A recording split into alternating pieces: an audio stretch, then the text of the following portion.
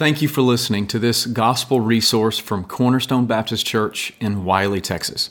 Feel free to use or share this resource, but we ask that you not alter the content in any way. For more information about Cornerstone Baptist Church, please visit us at cornerstonewiley.org. Well, let's open God's Word now to the Revelation chapter 11. Revelation chapter 11. If you don't have a copy of the Bible for yourself or on your app or on your phone, there should be a hardback black copy in the chairs around you. We would love for you to see God's Word. I'm going to read the text, I'm going to pray for us, and then we're just going to walk through the particular passage that I've chosen for this morning. And so I'd love for you to see it as we do that. So Revelation chapter 11, I'm going to go back to verse 1, and I'll read all the way through verse 10, just so that we can see the context of what God has revealed to John and what John has passed on to us, so that we can be encouraged and so we can know what the Lord has shown us. So starting in verse 1, chapter 11, we read this. Then I was given a measuring rod like a staff, and I was told, rise and measure the temple of God and the altar and those who worship there. But do not measure the court outside the temple. Leave that out, for it is given over to the nations, and they will trample the holy city for 42 months. And I will grant authority to my 2 witnesses, and they will prophesy for 1,260 days, clothed in sackcloth. These are the 2 olive trees and the 2 lampstands that stand before the Lord of the earth. And if anyone would harm them, fire pours from their mouth and consumes their foes. If anyone would harm them, this is how he is doomed to be killed. They have the power to shut the sky, that no rain may fall during the days of their prophesying. And they have power over the waters to turn them into blood and to strike the earth with every kind of plague as often as they desire. Now we looked at that just last week. Here's where we'll pick up this morning, verse 7. And when they have finished their testimony, the beast that rises from the bottomless pit will make war on them and conquer them and kill them. And their dead bodies will lie in the street of the great city that symbolically is called Sodom and Egypt, where their Lord was crucified. For 3.5 days, some from the peoples and tribes and languages and nations will gaze at their dead bodies and refuse to let them be placed in a tomb. And those who dwell on the earth will rejoice over them and make merry and exchange presents, because these 2 prophets had been a torment to those who dwell on the earth.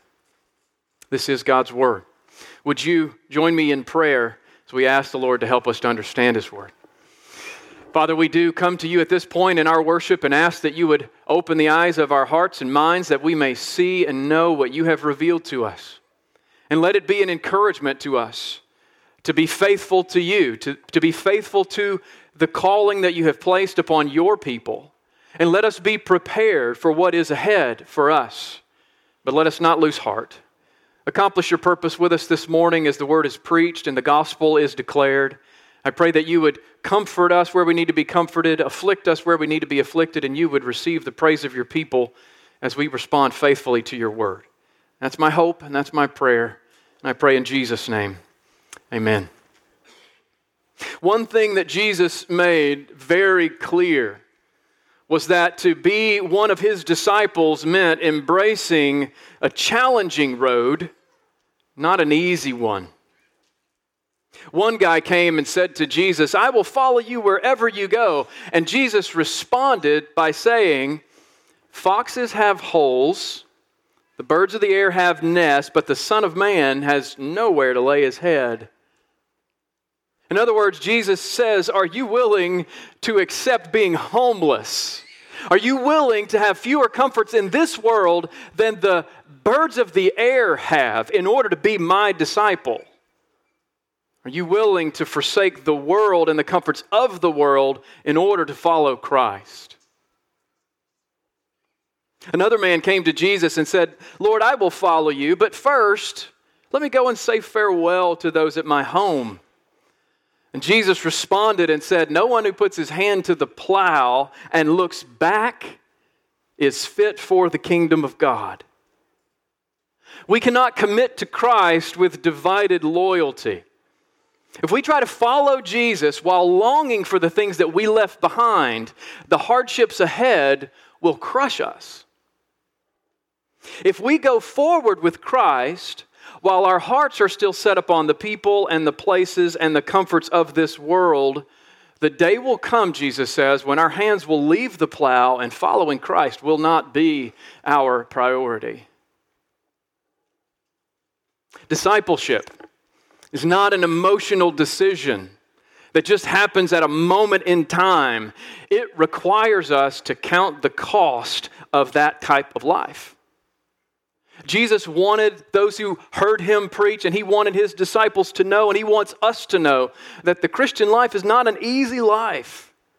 He told us very clearly it's going to be a narrow, a confining, the kind of place that's uncomfortable and cramped. It's a narrow road, and it's going to be dangerous, and there are going to be few who find it.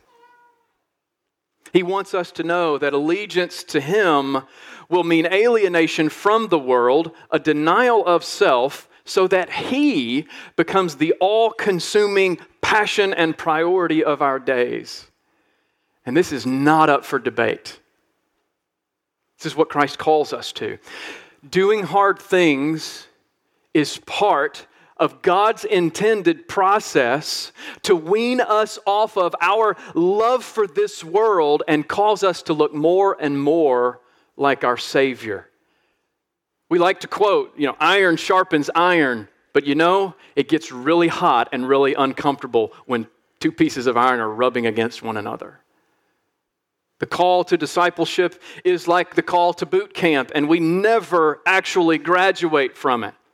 We just keep going forward. We keep trusting in Christ. We keep putting sin to death. We keep serving others. We keep preaching Christ and renewing our hope in the promises of God. We need to embrace that our life of faith is a battle that we wake up to every morning. And this is the language that the New Testament uses, the language of warfare, spiritual warfare. Battle language. We have a mission to attend to. We have a job to do. And this passage here in the Revelation lets us know that one day our task, our mission as a church is going to be complete. But this passage also teaches that opposition will follow us until the very end. In other words, there are no easy days ahead for the church. Because, as we learn in this passage, our enemy has declared war.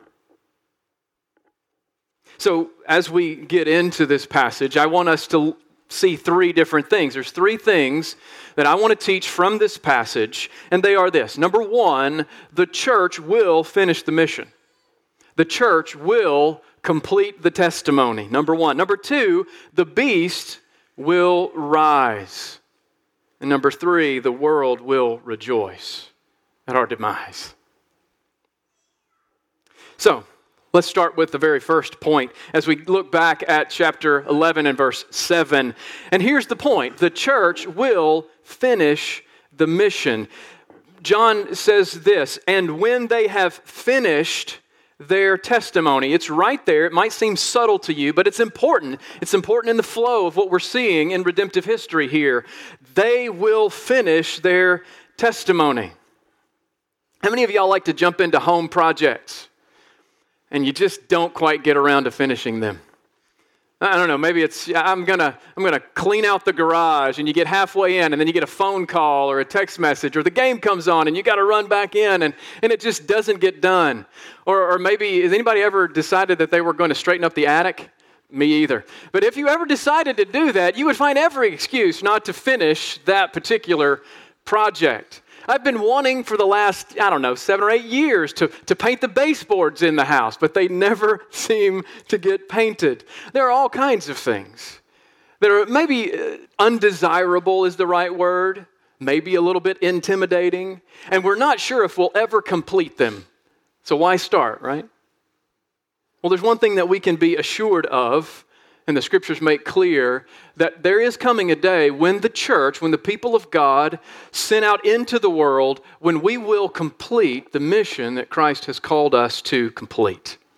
The church, as a missionary organization, will complete the task that Christ has set upon us. By the power of the Spirit of God and the bold effort of the people of God, the gospel will be preached to the ends of the earth.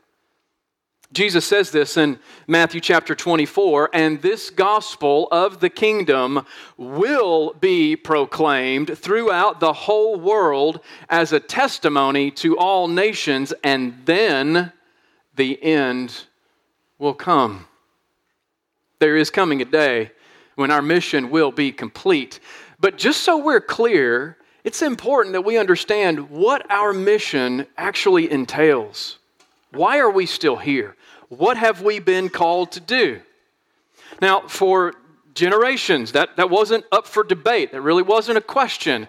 But in recent years, some pastors and missiologists have decided that the Great Commission has occupied too central or too controlling a role in the mission of the church. You may be familiar with this, you may not be. And if I'm just revealing something to you that you've never heard before, well, then you're welcome. Kevin DeYoung draws attention to the trends within missiology when he writes this. And you may know some of these names. He writes, John Stott, arguing for social action as an equal partner of evangelism, suggested that we give the Great Commission too prominent a place in our Christian thinking. Now, I don't know, you probably know John Stott. You've probably heard him quoted. I may have quoted him a time or two, but I don't think John Stott gets this right. Another social commentator, Leslie Newbegin, concluded that the Christian mission is to act out in the whole life of the whole world the confession that Jesus is Lord. The mission of the church, in other words, cannot be reduced to our traditional understanding of missions.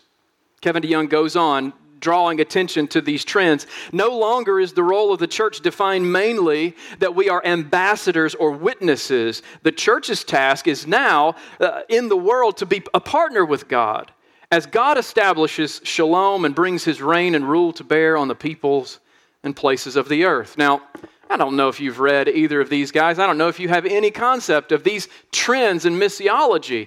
And this might sound good to modern sensibilities, but the problem is it's just not biblical.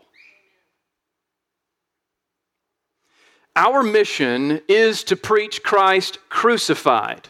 Full stop.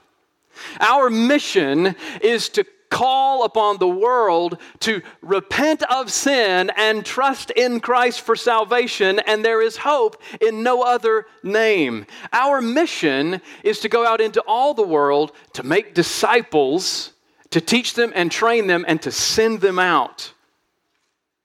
Our goal is to proclaim Christ and him crucified to the very ends of the earth.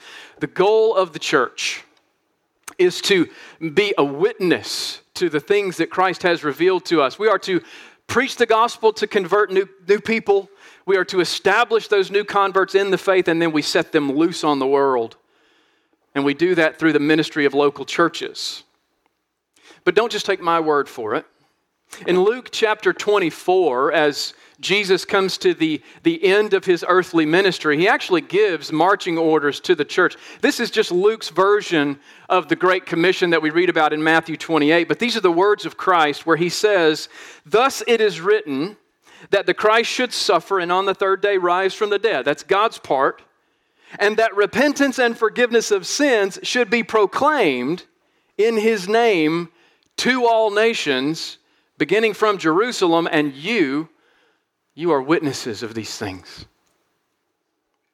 The gospel is a message like no other, and it is to be spread throughout the world. And it is a message that goes with the authority of Christ. But it is a message that we are called to preach. We spread this message through proclamation. We preach the gospel. We preach repentance and forgiveness of sins in his name to all nations. Now, if this is new for you, I'm sorry no one's ever shared this with you. But I want to dig into this a little bit more clearly so that we have a greater understanding of the mission that Christ has called us to. But if we go back and we look at Luke 24, I think there's three specific things that come across in what Jesus says here about our role in proclaiming this message. Number one, he talks about the authority of the message, the content of the message, and then the scope of the message. The authority of the message comes from Christ himself. We are to proclaim this good news in his name, and we are serving under his authority. The parallel passage in Matthew 28 starts out with Jesus declaring to his disciples that all authority in heaven and on earth has been given to him. Therefore, you go. And the implication is that we operate in this world under the authority of Christ. And he tells us that his message and the ministry that he's called us to has authority to the ends of the earth. The authority comes from him. And we go out as ambassadors, as witnesses under his sovereign rule. And he makes clear in this passage what the content of our message is: repentance and the forgiveness of sins. Repentance and the forgiveness of sins. We looked at this last week, that our message is not complete if we're not calling men and women to turn from their sins and trust in Christ alone. Jesus made it very clear when he walked onto the scene in Mark chapter 1. The time was fulfilled. The kingdom of God is at hand. Repent and believe in the good news. Repentance is part of the gospel proclamation.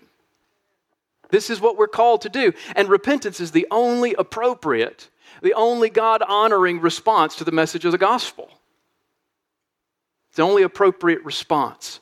Repentance is a change of life as well as a change of thinking. We turn away from sin and we trust in Christ alone for our forgiveness. And the promise of Christ is that for all who call upon the name of the Lord, they will be saved. Forgiveness comes to all those who believe. This is what we're called to do. So Jesus tells us about the authority of the message. He tells us about the content of the message. And then he tells us about the scope of the message. To all nations. This is not just a message for Jerusalem, nor was it just a message for Judea and Samaria. It was to the ends of the earth, because there is no realm on earth where Christ and his gospel cannot penetrate and change the hearts of his people. There is no tribe or people or language or tongue that cannot be reached. And as such, there is no such thing as a truly closed country. The gospel has free reign to the ends of the earth. And that authority comes from the one who has the authority over all of heaven and all of earth. And he has decreed that we, yes, you and I, are to take this message and proclaim it to the ends of the earth. Every square inch of his domain. This is the mission. This is the ministry of the church. We preach, we teach, we set men and women loose on the world. And the scriptures make clear that there is coming a day when that mission will be complete. But this text also tells us that the world is not going to sit idly by as we go about our mission. The world is going to oppose us at every turn. Look at verse 7 again, where we see the beast rising. It says, "And the beast that rises from the bottomless pit," or the abyss, maybe it says that in your copy of God's word, "he will make war on them. He will make war on the witnesses and conquer them and kill them. And their dead bodies will lie in the street of that great city that symbolically is called Sodom and Egypt, where their Lord was crucified." The terrifying earthly opponent of believers is christened the beast. And we've read about him in the scriptures before. This is not an entirely new concept. The beast, according to John's vision, is one that comes from the bottomless pit, which means that this beast is associated with the demonic underworld. Now, for those of you who've been in Mark Ritchie's Greek class, I doubt very seriously in your vocabulary that you have come across the word beast, because it doesn't occur that many times in the New Testament. But the Greek word for beast is therion, and its field of meaning is not very broad. We see the word beast being used to describe the animals that God has created, right? We see this in the language of the Old Testament and the New. The beasts of the field, birds of the air, that word beast is there, and it's talking to actual created animals, right? And yet there's another field of meaning that would have us understand that beast refers to animal-like beings of a supernatural or transcendent kind. And that's what we're dealing with here. And John tells us in his vision that the beast makes war on the witnesses. It conquers and kills them.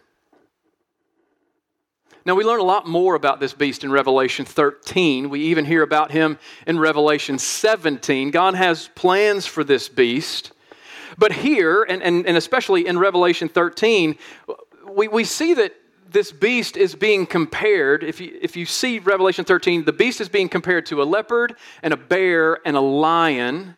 And for those of you who know your Old Testament, you'll know that this is a very clear allusion to what Daniel wrote in Daniel chapter 7.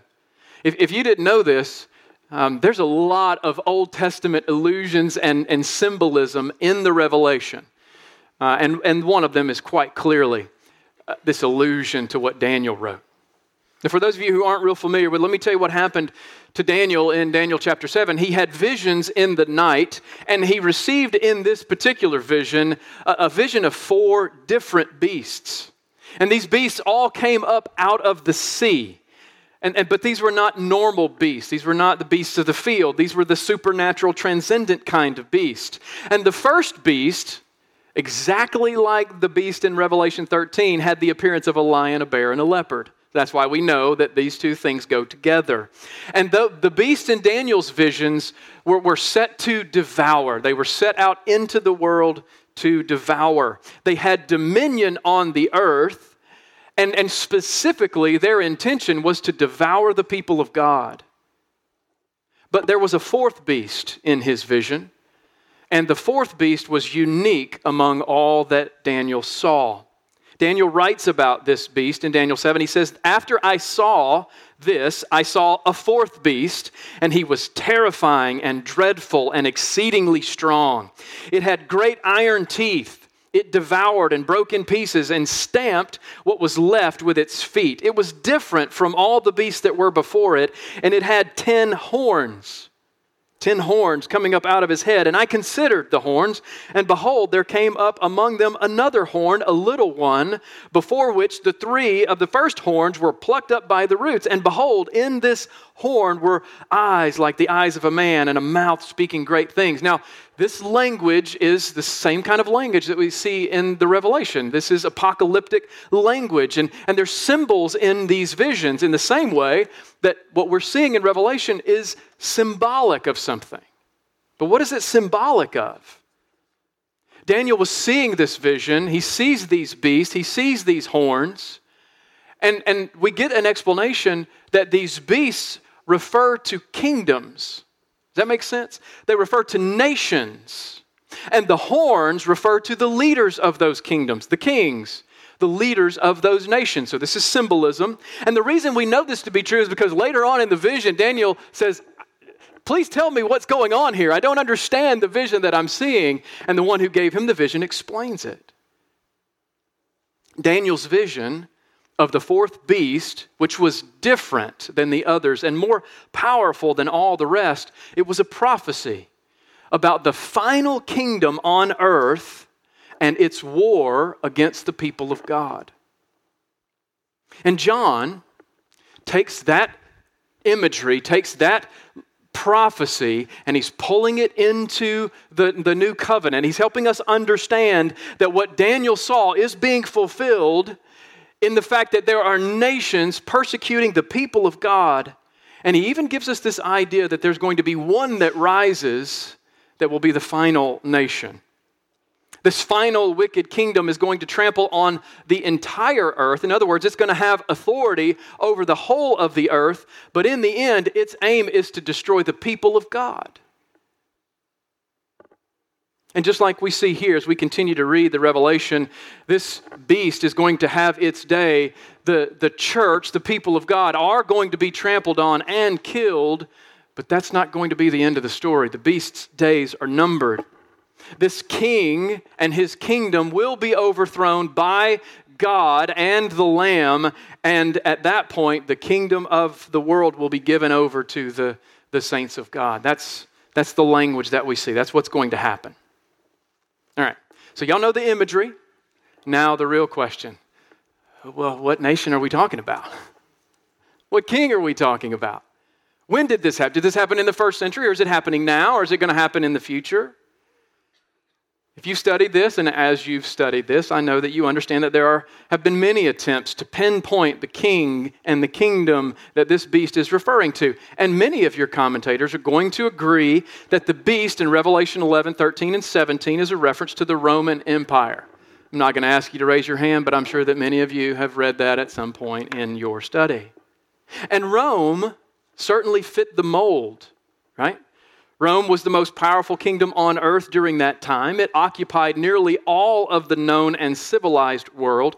It was ravenously opposed to the spread of Christianity, and it promoted worship of its emperor as divine. So it had all of the pieces that you might expect to see. But Rome rose and fell, and other nations took its place. And here we are in the 21st century still trying to figure out which king and which kingdom will be the last. Now, I've been teaching you this for 20-something weeks now, and I don't believe that the best way to understand everything in the Revelation is that it has a literal correlation. It's mostly symbolic, and those symbols are intended to help us understand what life is going to be like for the church throughout the church age, not just for one period of time, but from the first coming of Christ to the second coming of Christ. And I believe that this is best to be understood and read, this vision of the beast is best to be understood and read symbolically.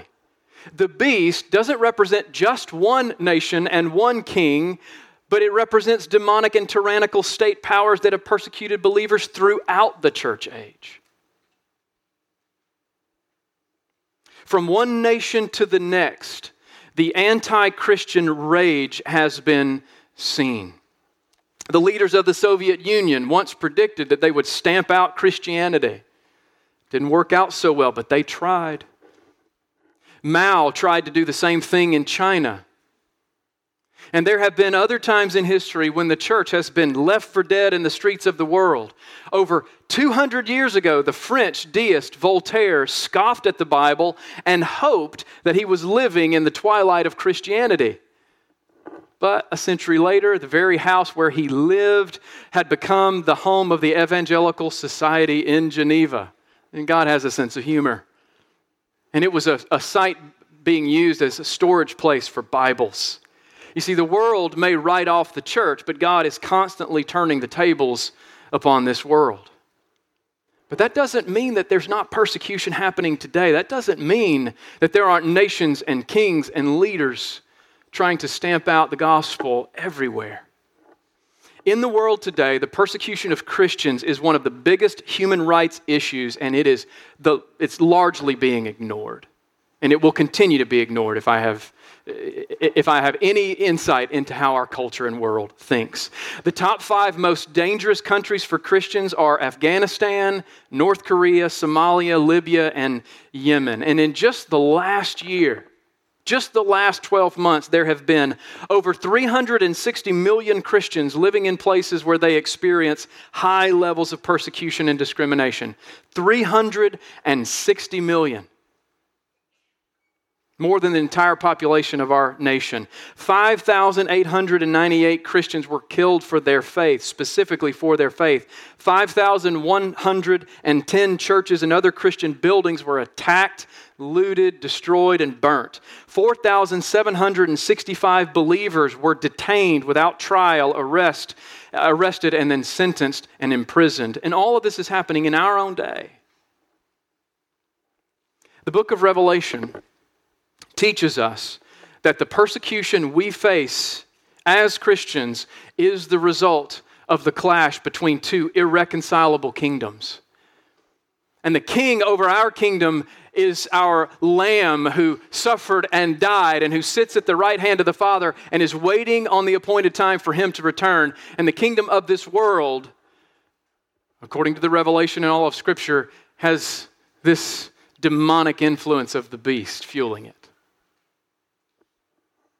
You see, we see the world with our flesh and blood eyes, and when we open the Scriptures, it helps us to see the world through the spiritual lens that God gives us. This is what we're living in. These two irreconcilable kingdoms are, on one hand, you have the kingdom filled with men and women who love Jesus.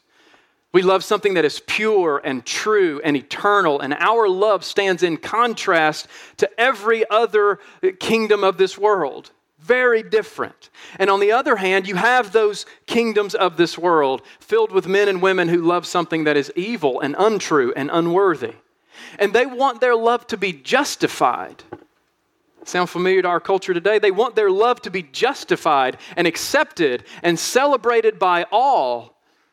And in order to justify their love, they must oppose our kingdom. And so they mock Jesus and all who follow him. And they seek to silence Jesus and all who speak for him. And they seek to destroy Jesus and all those who call him Lord. This is not new.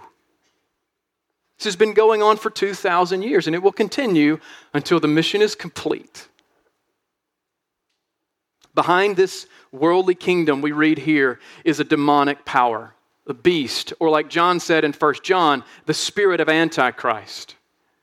Terrifying, dreadful, exceedingly strong. And this beast is radically narcissistic and self-obsessed and bent on reviling Christ and his people. And his rage is directed completely at the church. And while every age can point to nations and leaders who embody this focused persecution, I believe that the language of Daniel 7 and Revelation 11 would have us understand that the time is coming when there will be one final king and one final kingdom who will rise and attempt to exterminate the people of God. There's a reason I started this sermon by reminding you that the call to discipleship is a hard calling, because this is true. The secular world will not see what happens to the church as something to mourn, but if you look at the text, they will celebrate the silencing of our witness. The church will finish the mission. The beast will rise, and the world will rejoice. Look at verse 9.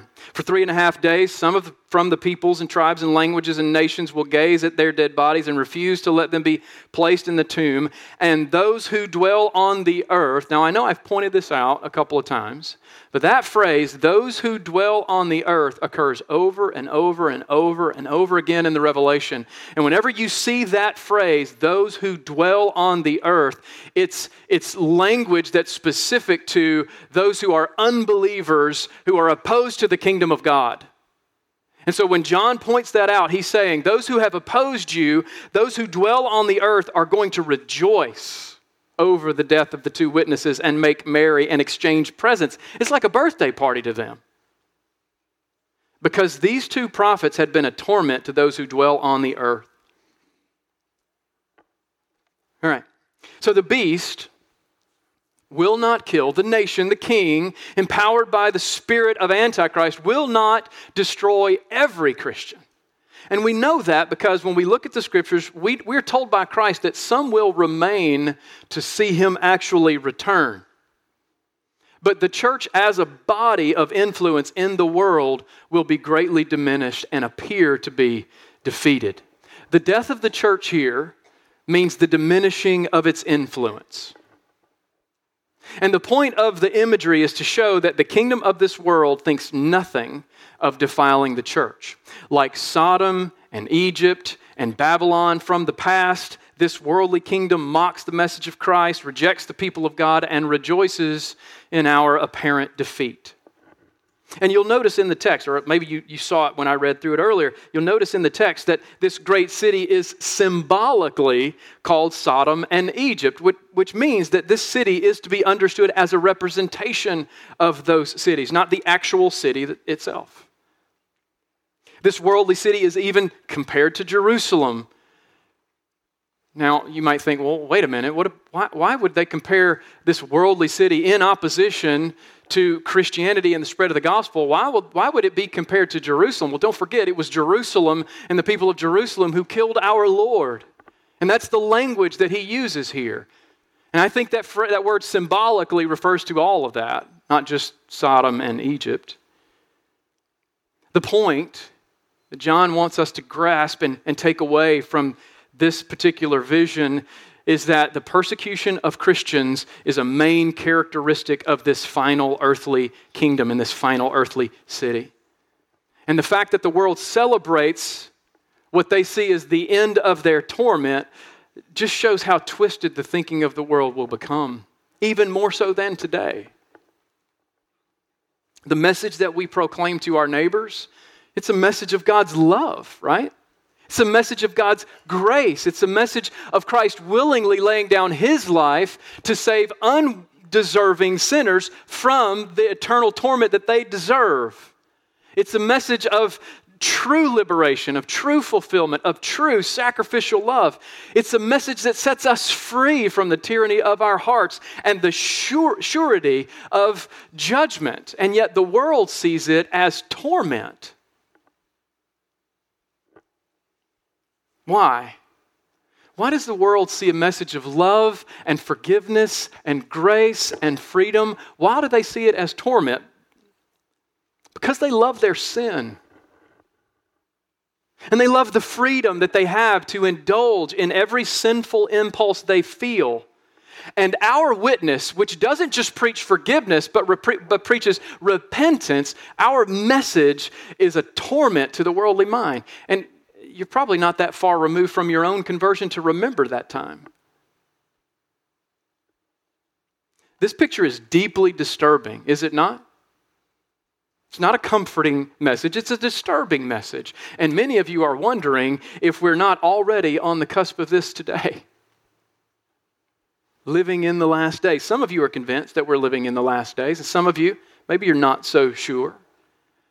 It seems as though our world has launched an all-out assault on the nature of reality, calling evil good and good evil. An all-out assault on the things and the truths and the realities and the nature of things that we have taken for granted for thousands and thousands of years.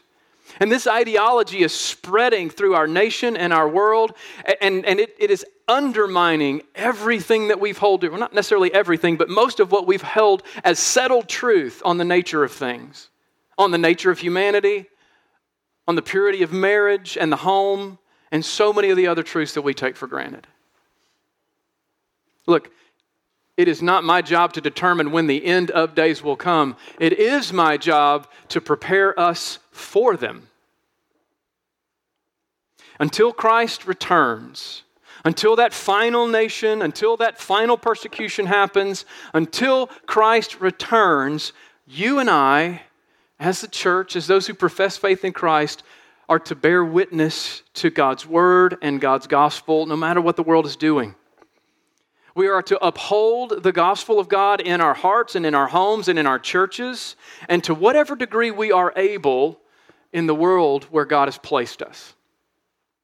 And as we get ready to close, and we have to close, our time is coming to an end, but as we get ready to close, I want us to go back, and I want us to look at what Jesus said in his message to the disciples as he told them about these days that were coming. And what did he do to prepare his disciples? What did he tell them? You can read about that in Matthew 24. You can also read about that in Luke 21. And in Luke 21, Jesus sought to prepare the church for the days ahead, especially as we get closer to his return. In Luke 21, starting in verse 29, Jesus says, "Look at the fig tree and all the trees. As soon as they come out in leaf, you see for yourselves and know that the summer is already near. So also, when you see these things taking place, you know that the kingdom of God is near. Truly, I say to you, this generation will not pass away until all has taken place. Heaven and earth will pass away, but my words will not pass away. But watch yourselves, lest your hearts be weighed down with dissipation and drunkenness and the cares of this life, and that day come upon you suddenly like a trap, for it will come upon all who dwell on the face of the whole earth. But stay awake at all times, praying that you may have strength to escape all these things that are going to take place and to stand before the Son of Man. Now, you need to go back and you need to read that. Maybe today as you sit down with your family over a meal, or maybe later this afternoon when things get quiet and you can open your Bible and meditate and pray. I want you to go back to Luke 21:29, and I'm just going to give you 4 things, 4 practical ways that we can respond to what we've read about regarding the end of days. And the first one is Jesus tells us, pay attention to the signs. He gave them that illustration of the trees, and he says, when you see what's happening, you know summer's coming. You get this. You've learned to be observant. Well, when it comes to the things of this world and the movements of kingdoms, you need to pay attention to the signs. Jesus wants us to recognize what is coming. Don't put your head in the sand. Don't just lock into your mobile device and act like there's not a world around you.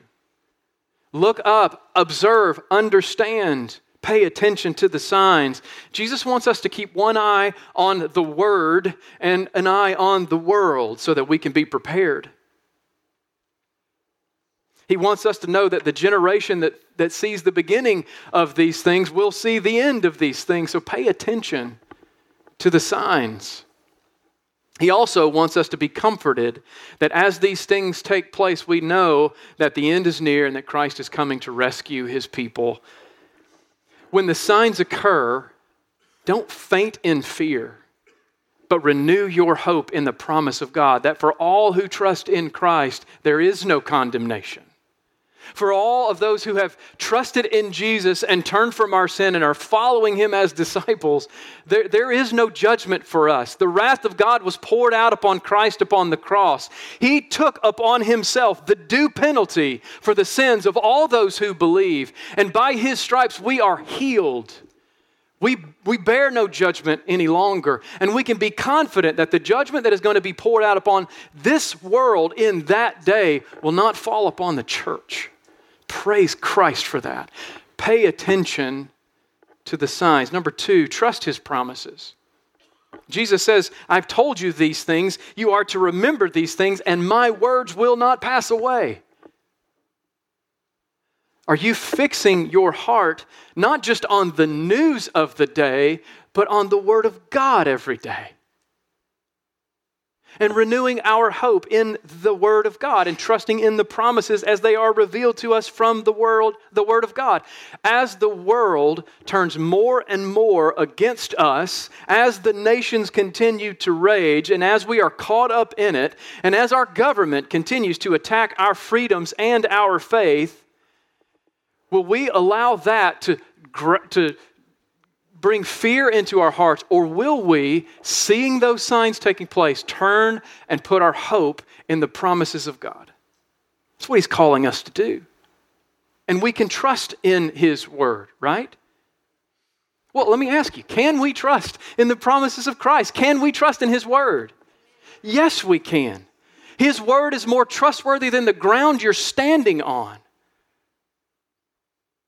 The grass withers and the flower fades, but the word of the Lord remains forever. We can trust His promises. Don't let the fear of what's happening turn your heart and affection away from your trust in the promises of God. The third thing He tells us to do here, we're to pay attention to the signs, we are to trust His promises, and then we are to guard our hearts.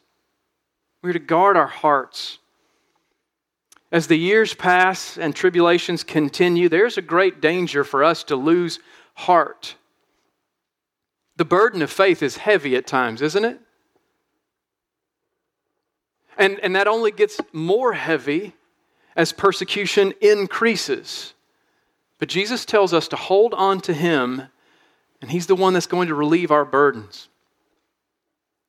How many of you don't have to raise your hand, but are familiar with the book, Pilgrim's Progress, and the journey that Christian was on and all the difficulty that he faced? Do you remember when he found himself in Doubting Castle? Have you ever been into Doubting Castle? When the cares of the world and the difficulties in your life and the burden of sin became so much that all you could do is sit and weep over the difficulty you were facing. Do you remember how Christian was released from Doubting Castle? He remembered that he held a key in his bosom. And it was a key that would unlock the door of every heavy-hearted sufferer. And for those who are trusting in Christ, that key is with us all the time. It's the gospel. It's the love of our Lord. And we are to guard our hearts with the truth of that gospel. Which means this, that we belong to Christ not because of how good our lives are. And we belong to Christ not because of how good we are. We belong to Christ because of His promises and His covenant-keeping love. We belong to Christ because He has accomplished our salvation. And He who began a good work in us will bring it to completion at the day of Christ. And we need to guard our hearts with the truth of the gospel. It is the love of God, the rescuing work of Christ, and the promise of redemption that can swallow up all the cares of this world. And we need to allow it to do so. So pay attention to the signs, trust His promises, guard your hearts, and then finally, He tells us that we should stay awake and pray. Stay awake and pray. We're not meant to do this on our own. Do you know that, right? We're not meant to do this on our own. That's why He's called us as a people. He's called us together here to encourage one another, spur one another on, help one another grow, disciple one another, pray for one another. But He's also given us His Spirit. We don't do this in our own strength. We must stay awake and pray. I read an illustration recently about prayer, and it's this. When a man is in a boat and he wants to come to land, he guides his boat into the harbor and then he throws out a line to the shore. And then when the rope is secured on the shore, the man begins to pull on the rope as though he were pulling the shore to him. But in reality, he's pulling himself to shore. That's what prayer is like. When we pray, we may think that we're pulling God to us, but that's not what's happening. We're pulling ourselves closer and closer to Him, being more aligned with His purpose and His will for us. Prayer is us casting our lifeline to God and allowing Him to bring our hearts in alignment with His plans. This is how we need to pray. And as the days get darker and as life gets harder, or even just today, we pray, God, fix our hearts upon You and let Your will be done. So can we do that now? Can we cry out to the Lord? Would you pray with me? Father God, as we study Your word and as we see the things here in the Revelation, these symbols and these pictures of the life that we're living in now and what is to come, Father, we need our hearts and our minds and our lives and our churches and our homes and our neighborhoods and our nation. We need to be tethered to You. So let it start with us. We cast out that line and we want to pull ourselves back in line with You. We want to remember Your promises. We want to be comforted by Your love. And so would You do that for us? Would You prepare us for the days ahead? Would You prepare us to be salt and light wherever we are? Remind us that You've sent us here, You've called us here, You've left us here because we have a mission to undertake and we need to be faithful in that mission. Let us be bold and faithful witnesses for You. Let us trust in You. And Father, for those who are among us today who don't have hope in You, whose hearts and minds are still fixed on this world, Lord, I pray that by Your grace that You would loosen their hands and their grip on the idols of their hearts and that You would cause them to see that You are a holy Creator, that they are a sinner in need, and Christ is the only Savior that can accomplish everything that we need. Father, would You draw their hearts to You and allow them to be born again today? And for all of us, Father, prepare us and use us for Your name's sake, I pray. Amen.